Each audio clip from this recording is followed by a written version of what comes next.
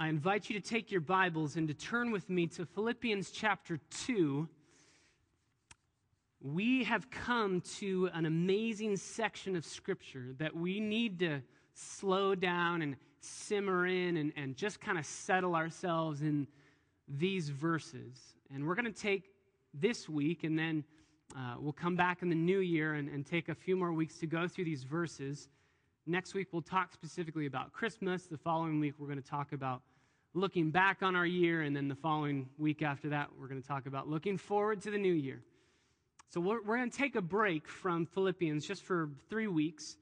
So I wanted to end, not specifically in these verses in Philippians chapter 2, but I wanted to end with the theme of these verses as seen in a very Christmas-esque passage.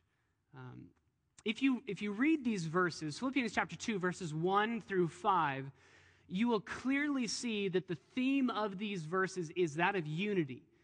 Paul is urging the church in Philippi to be unified. You remember that Paul will write ultimately in chapter 4 that there are two ladies that are squabbling, and they've kind of brought sides, and one side's lobbing bombs over to the other side, and one side's just trying to defend and lob bombs back. And Paul says, stop that. Go back to the gospel. Do not be divided by your selfishness and pride, but instead be unified.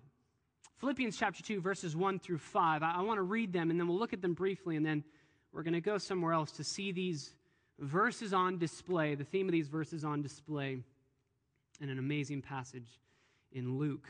But first, Philippians chapter 2, verse 1. Therefore, if there is any encouragement in Christ, so what encouragement is there in Christ? We'll look at this in more depth later, but specifically just from chapter 1, the encouragement that we have in Christ is that we are saved by God's grace in spite of who we are. We are saved regardless of our background. You remember God saved those three people in Philippi, the jailer, the slave girl, Lydia, the amazingly rich, wealthy, well-to-do person. Regardless of background, regardless of aptitude, regardless of your sin, regardless of your family history, regardless of all of those things, God saves. God saves by His grace. There is so much encouragement in Christ. If there is any consolation of love, if there is any fellowship of the Spirit, if there is any affection and compassion from God to us, from us to each other, from the Philippian church to Paul. Verse 2, make my joy complete by being of the same mind, maintaining the same love, united in spirit, we could say united in the same spirit, intent on one purpose or intent on the same purpose. Be unified in your mind, in your love, in your spirit, and in your purpose while you live your life. That's what the heart of these verses is. Be unified. Do not let anything divide you, but rather fight through those divisive things and be unified together. And therefore, Paul then says in verse 3 to fight against the greatest hindrance of unity. The wrench that is thrown into the gears of unity in a church and in a family and with any relationship you have, the wrench that's thrown in to stop those gears from moving is the wrench of self-interest and pride. So Paul says in verse 3, do nothing from selfishness. Literally, nothing, no, nothing at all from selfishness or empty conceit. Don't have selfishness. Don't have selfish ambition, some of your Bibles might say. Some of your translations might say selfish ambition. Don't look at others and say, I've got to beat them in everything I do. That's selfish ambition. I got to be better than them. Don't do that. Don't have empty conceit, vain glory, comparing yourself to others and always thinking you're better than them. Don't do that. Because if you do, you will not be able to live out the unity that Paul is pleading for in verse 2. So instead of selfishness or empty conceit, instead be humble. With humility of mind, regard one another as more important than yourselves. If you do not think that that is difficult to do, potentially you might not be human. If you do not find it challenging to look at others as more important than yourselves, I think you need to check your pulse. John Calvin says it best, there is no man who does not cherish within himself some idea of his own excellence. All of us think that we're pretty hot stuff. Yes, we sin, but others sin more than we do. And yes, we struggle, but others struggle with the exact same thing. So really, we're better than everyone around us. Paul says, nothing, no nothing from selfishness or empty conceit, but instead, with humility of mind, regard one another as more important than yourselves. Don't just look out for your own personal interest, but look out for the interest of others, and have this attitude in yourselves, which was also in Christ Jesus. Have this attitude of humility in yourself, which was also in Christ Jesus. One author says this, Philippians 2 violently goes after the heart of our faith. In the way of the Spirit, the passages here assault our pride and bind up our wounds with grace. Maybe we've heard that the preaching of the gospel afflicts the comfortable and comforts the afflicted. This is exactly the dynamic that is in play in Philippians chapter 2.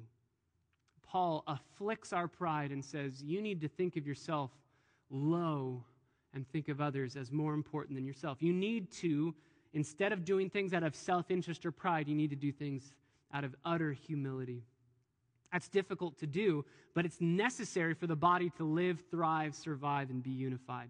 C.S. Lewis says this, pride is a spiritual cancer. It eats the very possibility of love or even of common sense.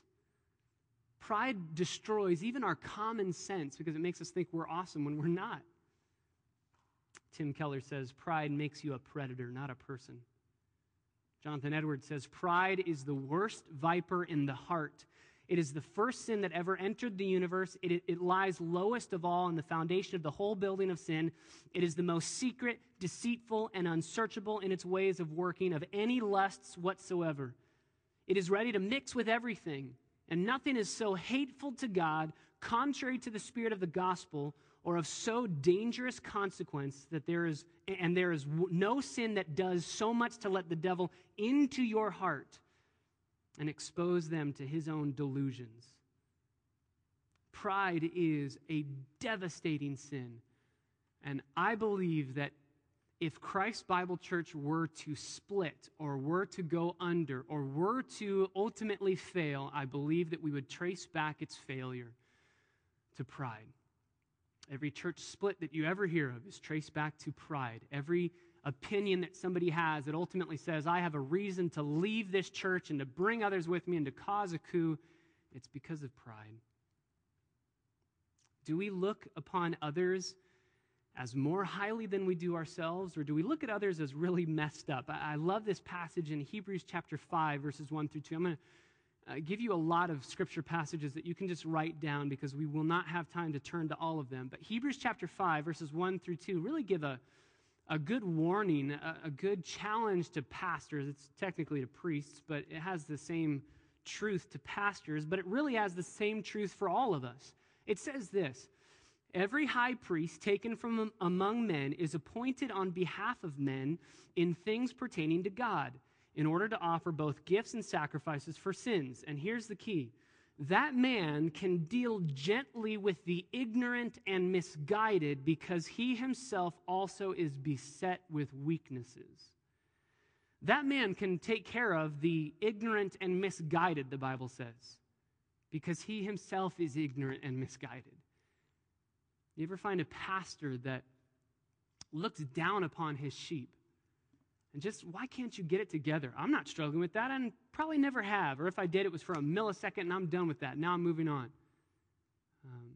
If you ever find a pastor that just looks down upon his sheep, it's a telltale sign that he doesn't know his own weaknesses that he is readily beset with.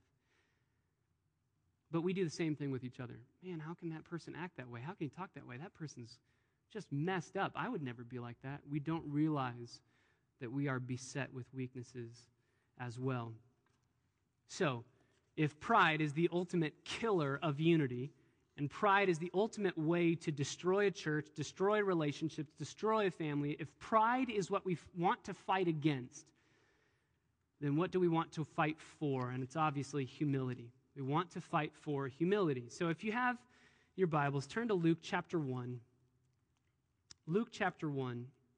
As I said, we're going to come back to Philippians chapter 2 in a few weeks, but I want to take some time and look at a passage that's very familiar. In fact, we read it a couple weeks ago during our scripture reading and pastoral prayer. It is Mary's Magnificat, and we read this in family devotions a couple days ago.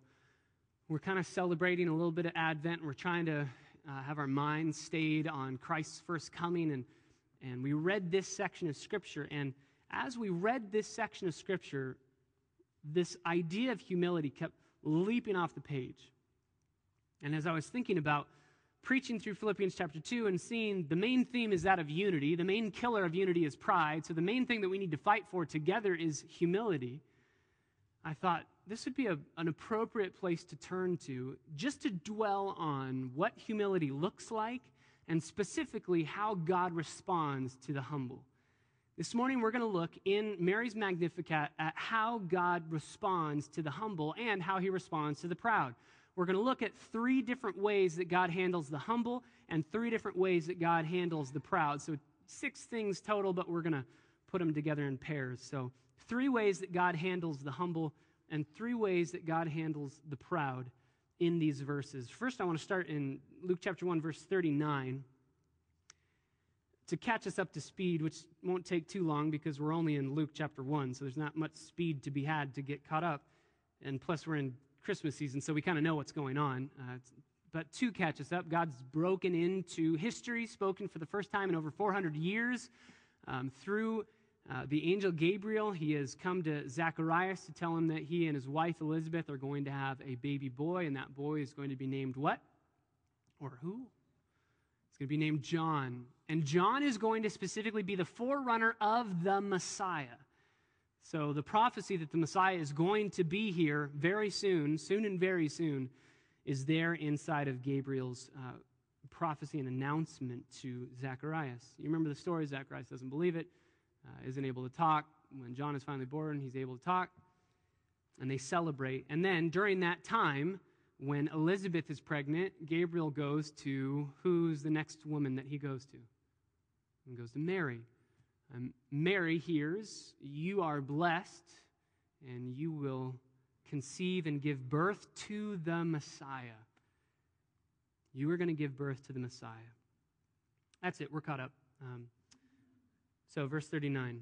At this time, Mary arose, went in a hurry to the hill country to a city of Judah, entered the house of Zacharias and greeted Elizabeth. When Elizabeth heard Mary's greeting, the baby leapt in her womb, and Elizabeth was filled with the Holy Spirit. And she cried out with a loud voice and said, Blessed are you among women, and blessed is the fruit of your womb. And how has it happened to me that the mother of my Lord would come to me? The mother of my Lord would come to me. Already we see humility on display because Elizabeth says, it's as if I were speaking to Ethan in Hannah's womb, and I said, you are my Lord, you're my God. You're my Savior.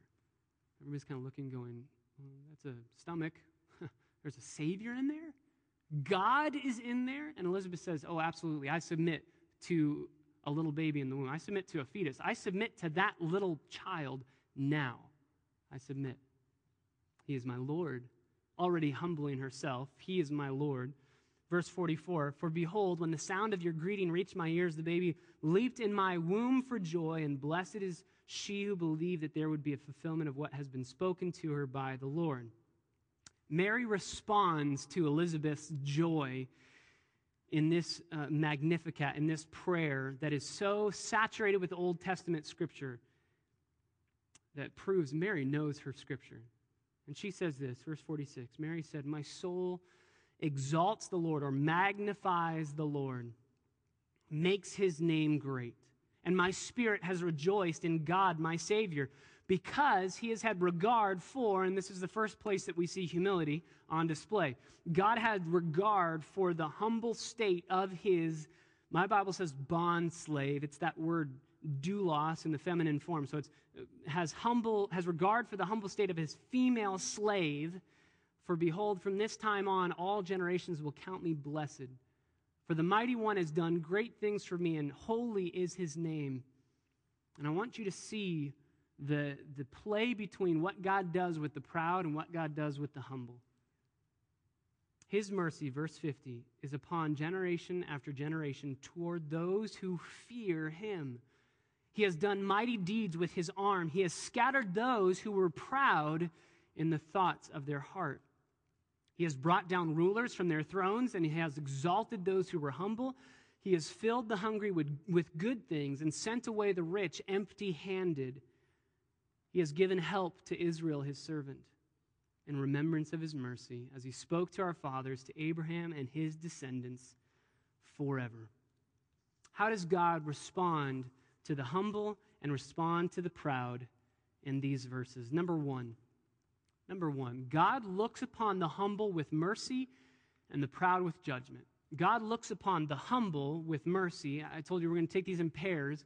God looks upon the humble with mercy, and he looks upon the proud with judgment. Humble with mercy, and the proud with judgment. Specifically, in verse 48, Mary begins by saying he's regarded his bondslave, his slave, and how humble she is. He's seen, he's taken note, he has looked upon her humility and her humiliation, her lowliness, and now she'll be counted blessed for generations to come.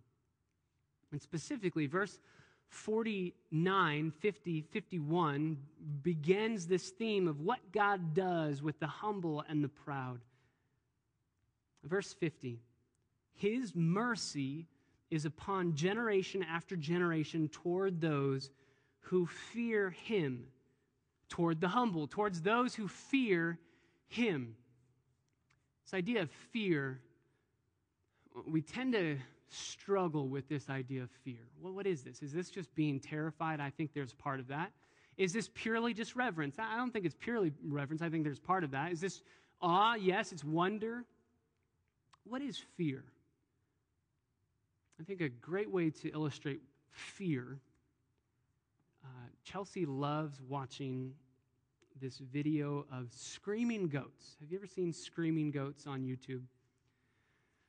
They scream, they're crazy, goats are crazy. So Chelsea just runs around constantly saying, goat, goat, goat, because she wants to see the goats. After watching screaming goats for a while and going through the maze that is YouTube that takes you for 7 hours, all of a sudden you realize, I've been watching YouTube for 7 hours? How did I get here? There's a video that I saw called Fainting Goats. Have you ever seen fainting goats before? Okay, fainting goats. You can come up behind these goats. I don't know what the problem is. I don't know why they do what they do, but it's absolutely hysterical. I think God just made them for our humor. You can go up behind a goat and clap or yell or scare the goat somehow, and the goat will seize up and just tip over. Trust me, it's true. YouTube fainting goats. It's absolutely hysterical. Now, if we were to have like a men's conference, okay? Men's conference to a place where there are goats that faint. I think that we'd probably put a board with all of our names and a stopwatch and see how fast, how quickly we can make these goats faint, right? There's some competitive spirit in all of us, and we would say, Daniel, how are you going to make this goat faint quickly? And Daniel would try something. Brian would say, well, that's not going to work. I'm going to try this. Paul would say, you're all wrong. I'm going to make the goat faint this way. And I think we just have a rip-roaring time trying to make goats faint. But let's say instead of this little pen, instead of goats, there's a lion. I don't think that we'd have a game to try and make the apex predator faint. I don't think that we'd just rush in and say, let's see how quickly we can make this lion tip over and faint and become scared. We'd be afraid. And there'd be a healthy fear, a healthy nervousness, a sense of insecurity around this apex predator, this lion. I think a healthy fear, a natural fear. And I believe that that is what fear is like in Scripture. It's walking a little bit more gingerly in God's presence. It's not waltzing in and saying, I have the right to be here and thanks God for who you are. It's being a little bit terrified, a little bit nervous, standing in awe, having a proper sense of fear about being in the presence of holiness. Those people are humble. Those people are lowly. Those people submit themselves and bow low and say, I have no right to be here.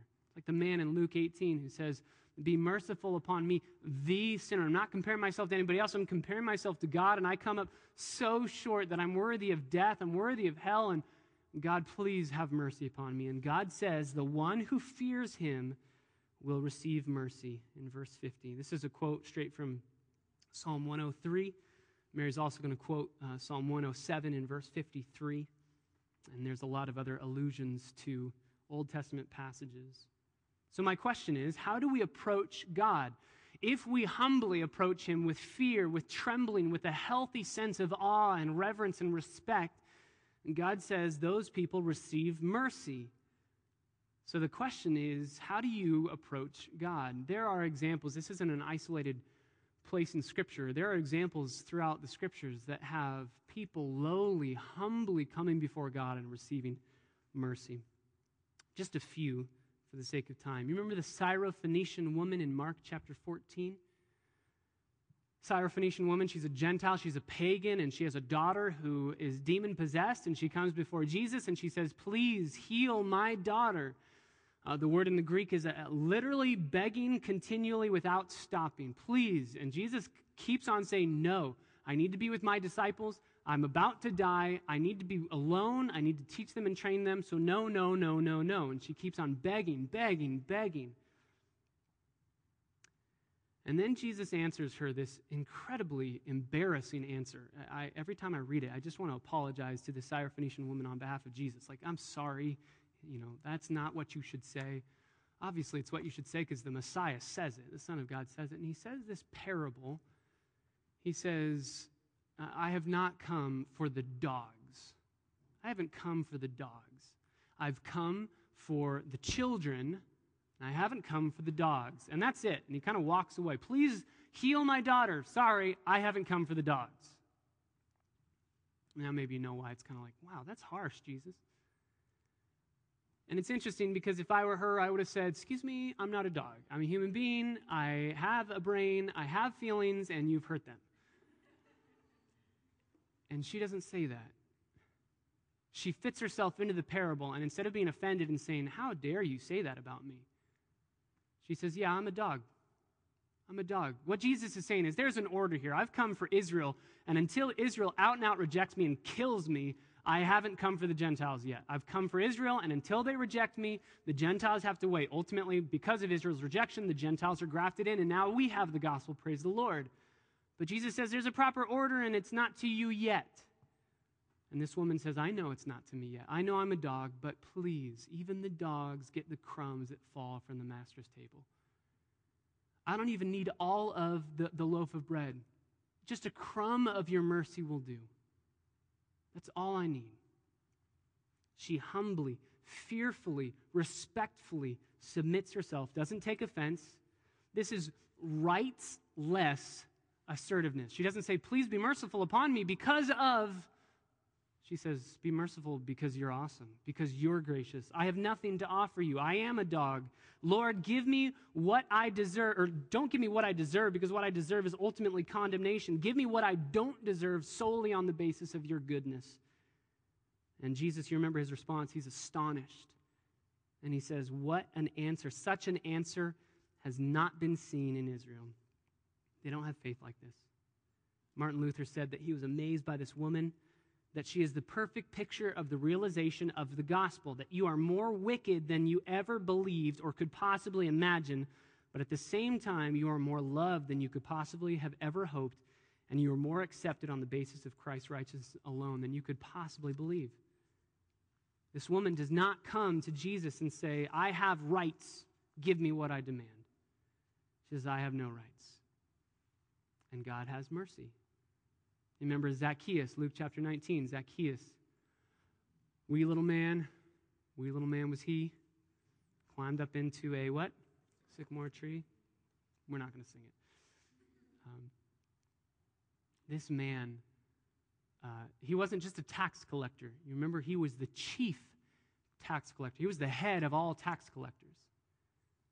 And everybody hated him because he's a liar, he cheats, and he's funding the Romans who are going around murdering, pillaging, raping people.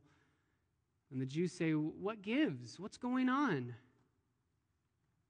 You remember Zacchaeus without any care for his respectability, hikes up his little dress, runs up into a tree just to see Jesus. And I think to plead with him, have mercy. We ultimately see the response. Jesus comes to him and says, I will go to your house. I'm going to your house today. They have a feast. Zacchaeus repents. And Jesus says, I tell you the truth, today salvation has come to this house. Why? He didn't care.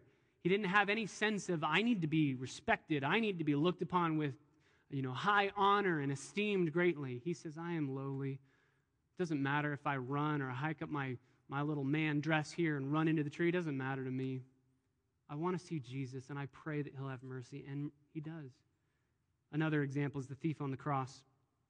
The thief on the cross, who, by the way, begins by ridiculing Jesus and scorning him, just like his buddy on the other side of Jesus. But towards the end of this thief's life, as his buddy is crying out with scorn and animosity against Jesus, this man says, stop.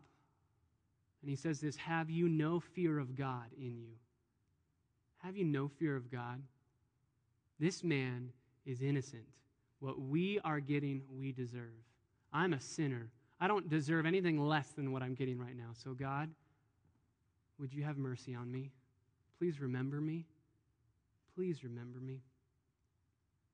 Where did God send his own son? He wasn't born in Jerusalem. He wasn't born in Rome. He wasn't born in amazingly high and great places. He was born in an obscure town, in an obscure little section of the town, in a stable. Who were the first people to hear the news? It wasn't kings. It wasn't princes. It was shepherds. Dirty, lowly, unclean, unfit to be in the presence of God, and yet there they are worshiping the God-man. God looks upon the humble with mercy, but it doesn't end there. He looks upon the proud with judgment. Verse 51, he has done mighty deeds with his arm. He has scattered those who are proud in the thoughts and the intentions of their heart, the imaginations of their mind. He scattered them. He gives mercy to the humble. Blessed are the poor in spirit, for theirs is the kingdom of heaven. Blessed are those who come bankrupt before God. Say, I have nothing to offer you. I can only enter your presence by your doing, by your grace. A.W. Pink says it this way, grace is the favor of God to those who not only have no positive deservings of their own, but also who are thoroughly ill-deserving and hell-deserving. And yet those who would humbly say, that's true of me, and I can only stand before you on the basis of mercy, those would receive mercy. Secondly, God not only looks upon the humble with mercy and the proud with judgment, but God exalts the humble but crushes the proud. God exalts the humble and crushes the proud. Verse 52, he has brought down rulers from their thrones, and he has exalted those who were humble. Those who were humble, he has exalted, and those who were prideful, who were rulers and saying, I can do all things on my own power, he has brought down. In fact, he has done so much so in verse 51 as to scatter them.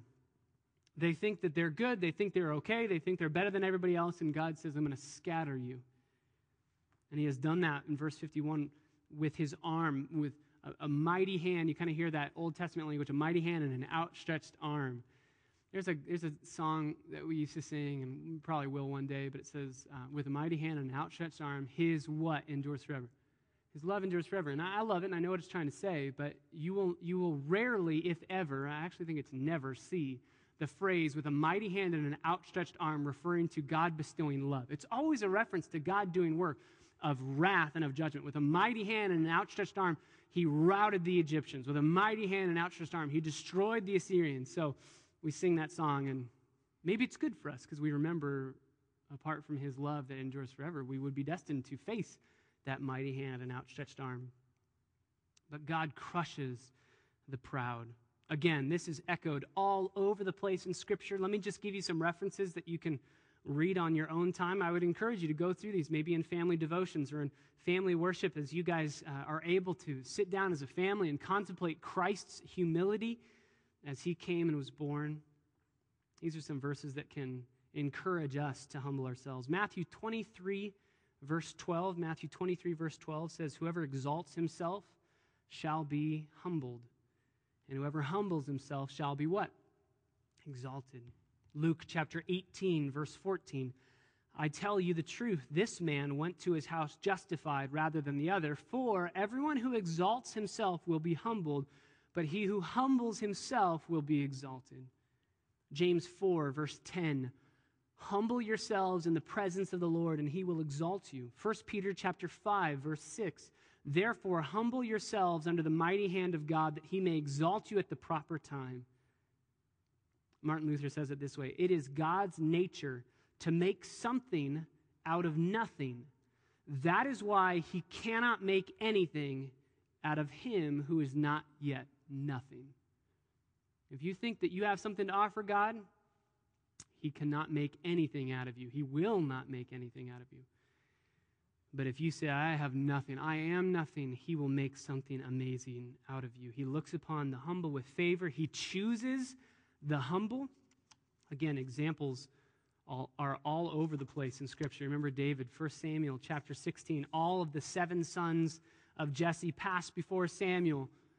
And Jesse says, surely it must be, I think it's Eliab who's first. It must be Abinadab, I think he's second. It must be so-and-so. It must be so-and-so. It must be so-and-so. And God doesn't look on the outward appearance. He looks at the heart. And where is this little pipsqueak of a man who's out in the wilderness? He's taking care of the sheep. And yes, he does some mighty things with the sheep and with the bears and the lions, yes. But he's playing a harp when Samuel first meets him. Like, that's not what, when you think mighty warrior, you don't think, you don't really think, I'm just going to be chilling playing a harp. Oh, he's a mighty warrior. And you remember Saul, all of Israel wanted to choose Saul. Why? Because he stood head and shoulders above everyone else. He was tall. That man's going to be great. He's going to be able to defend us.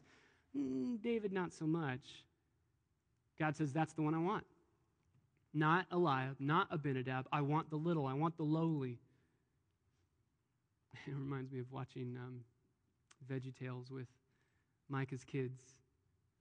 The VeggieTale on David and Goliath. He's big, I'm little.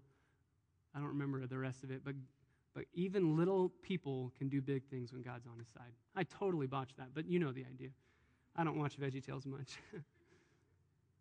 What about Moses? We studied this before we launched. Moses in Exodus chapter 4. He says, don't choose me. I can't go. I stutter. I can't speak very well. Help. And God says, I made your mouth. And that's why I chose you. Because if you could go with eloquence before Pharaoh and turn his heart based on the way that you speak, then it wouldn't be God doing it. I think one of my favorite choices of God is of Peter in Matthew 16.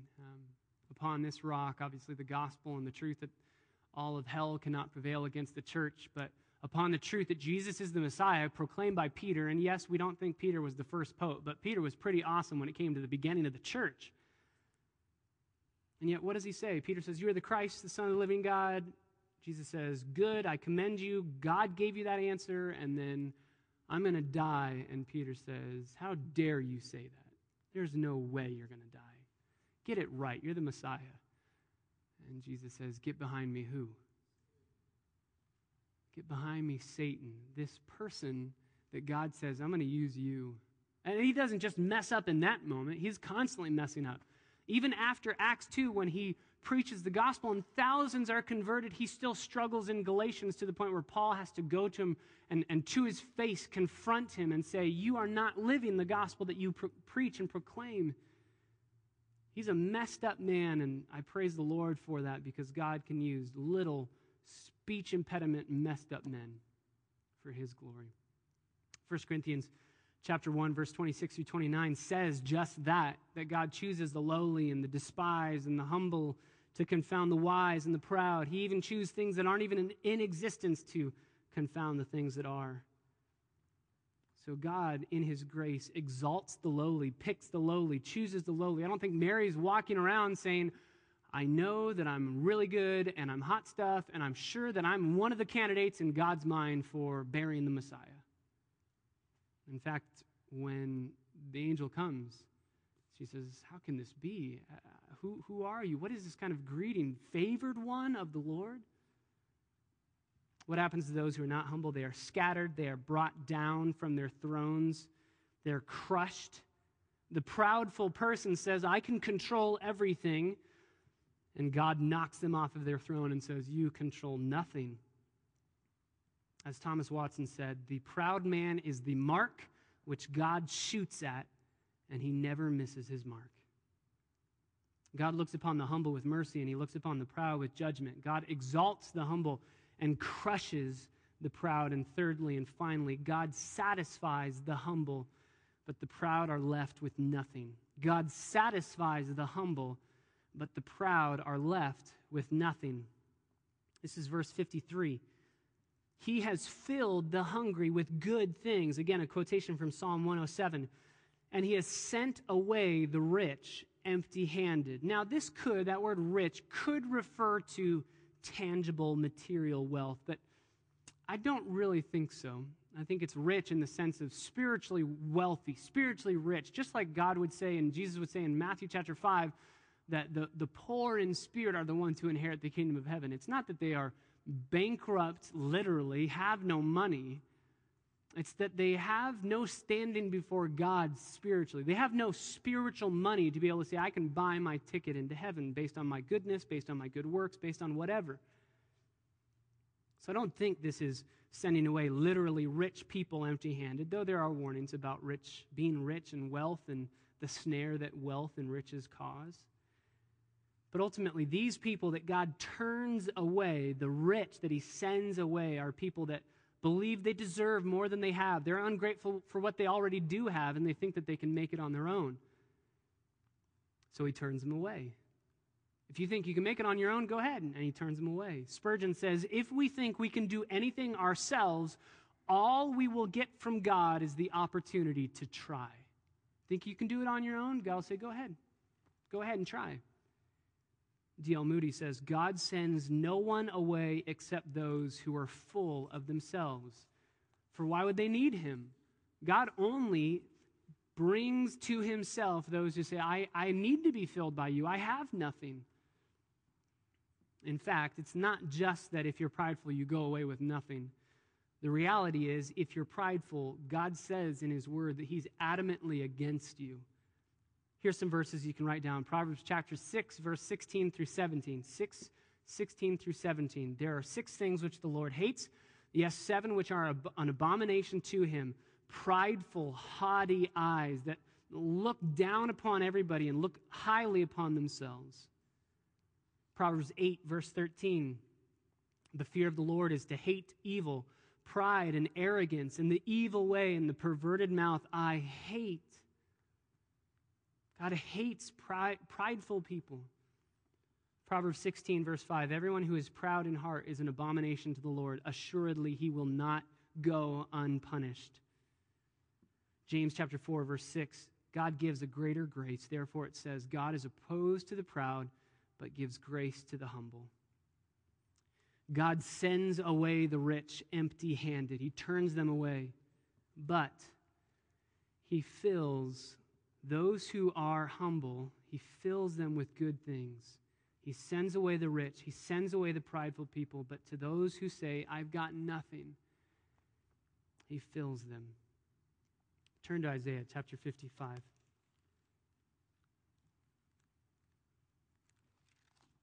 Isaiah chapter 55, verse 1. God says this, behold, everyone who thirsts, come. Come to the waters, those who are thirsty.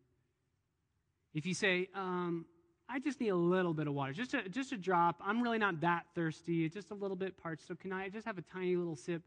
God says, don't come. But if you are thirsty, if you are lying in the desert of your own sin and selfishness, and you say, I am dying out here without water, he says, come. Those who have no money, come, buy and eat. Come buy wine and milk without money and without cost. Come buy. This is such a strange verse. It's almost like there's a sense of teasing if you don't understand the reality of this verse. God says, come buy this, oh, but you don't have money. Come buy this, oh, but you don't have money. Where does the money come from to buy what God is giving to us. It's as if God says, the only way that you can have genuine satisfaction, eternal life, reconciliation with me, the only way you can have that is through the money of the blood of my Son. So I will give you that and you can come and buy. I'll give you that and you can come and buy. I'll pay the price so you don't have to spend anything. How about that for a Christmas present? I'll buy all of your presents and you don't have to spend a dime. God says this, why do you, and I think we could put in there in verse 2, why do you proud people who think you have something to spend money on, or you think you have money to spend, why do you spend money for what's not bread and your wages for what does not satisfy? Mary says, God is to be exalted and praised because he satisfies the humble, but he turns away the proud in heart, the rich, those who say, I don't really need anything, maybe just a tiny little something, but I don't need life, eternal life. No, I don't need that. Unity is the theme of Philippians chapter 2, verses 1 through 5, and really the rest of the book. And we're going to dive into that in the coming months ahead. And the greatest enemy of unity is our self-interest and our own pride. So the greatest thing that we need to fight for unity, is humility. How do we do that? Mary says, the humble receives mercy. The humble is exalted. The humble is satisfied. So the question is, how do we humble ourselves? There are so many different ways we can do it, and we're going to look at a lot of those in the future. But how can we do it this morning?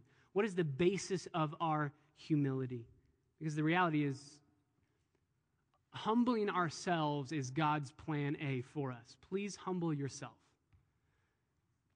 Our humiliation by God himself is plan B. If you don't humble yourself, I'll humiliate you. So how do we do this? How do we humble ourselves before God has to crush us, turn us away, leave us unsatisfied, and give us only judgment? Martin Lloyd-Jones says it this way, I am told to esteem others better than myself. There is only one thing that can make me do that. There is only one thing that I know of that crushes me to the ground and humiliates me to the dust, and that is to look at the Son of God and especially to contemplate the cross. When I see that I am a sinner and that nothing but the Son of God on the cross can save me, I am humbled to the dust, and I say that no one can be worse than I am. I am the chief of sinners, and anyone and everyone must be better than I am. Nothing but the cross of Christ can give us that spirit of humility. If you're fighting to humble yourself without staring at the cross, you are fighting a losing war. You are trying to run uphill, and you will be running forever without any rest, without any success. You need to stare at the cross. The cross is the foundation for all of our humility. John Stott says, every time that we look at the cross, Christ seems to be saying to us, I am here because of you. It is your sin that I am bearing. It is your curse that I am suffering. It is your debt that I am paying. It is your death that I am dying. Nothing in history or in the universe cuts us down to size like the cross. All of us have inflated views of ourselves, especially in self-righteousness, until we have visited a place called Calvary. It is there, at the foot of the cross, that we shrink to our true size. D.A. Carson says, how can anyone be arrogant when he stands beside the cross? How can we stand there and think we are worthy of the love of God? How can we stand there and think, I'm good, I don't need God too much, maybe just a couple % of his goodness, but I don't need all of him? Finally, John Stott says it this way, far from offering us flattery, which a lot of people tend to think, they tend to go there. Does the cross prove that Jesus loves us? Absolutely. Absolutely. But a lot of people go, and I was worth dying for. You got to be careful there. Remember we talked about last week with Toy Story. God doesn't love us because our helmets can do that whoosh thing. Andy didn't choose Buzz Lightyear because he's so awesome of a toy like Woody thought. God doesn't love us that same way. God loves us despite the fact that we are completely messed up, completely wretched. So, John Stott says, far from offering us flattery, the cross undermines our self-righteousness, and we can stand before it only with a bowed head and a broken spirit. Only with a bowed head and a broken spirit do we stand before the cross.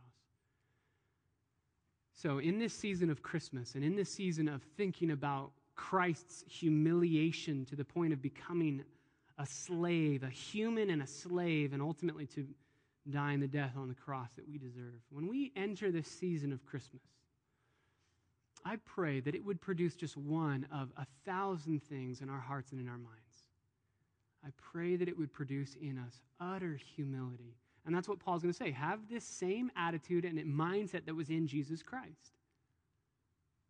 Because if we do not have that humility of mind, we will be looking out for our own interests.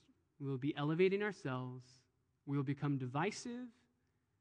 Our church will implode. God will be dishonored.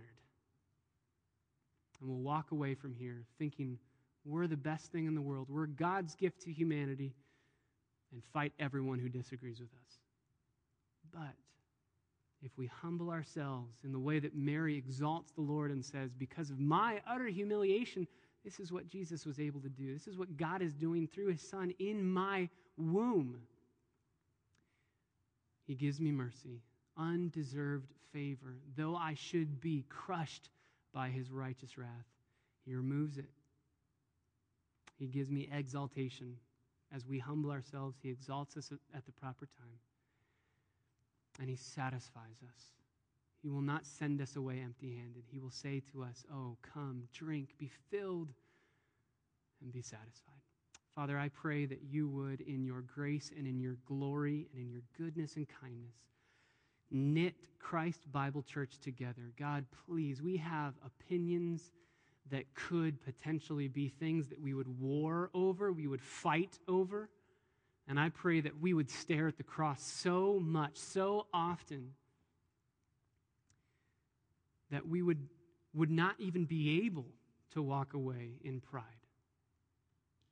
I pray that we would be utterly humbled in the presence of God and in the presence of your holiness and in the presence of a slain Savior. And I pray that because of our humility and ultimately our obedience to the command that is given to us in Philippians, that Christ Bible Church would be unified to such a degree that nothing, that no one would be able to separate us. That we would be of the same mind, intent on one purpose, living with the same Spirit to glorify you, our great God and Savior, Jesus Christ. Even now, as we have the privilege of being able to worship you through the preaching of your word and worship you through singing and worship you through giving and worship you through all of these different areas of fellowship that we are graciously given by you. I pray that now as we worship you, just simply adoring who you are, we would adore the Messiah, the baby born in a manger, the man who lived a perfect, sinless life, and the man of sorrows who was crushed on the cross, and now the man who rose from the dead, ascended to the right hand of the Father, and is in glory, waiting to come to take us home. May we adore the true Messiah today. We pray in your name. Amen.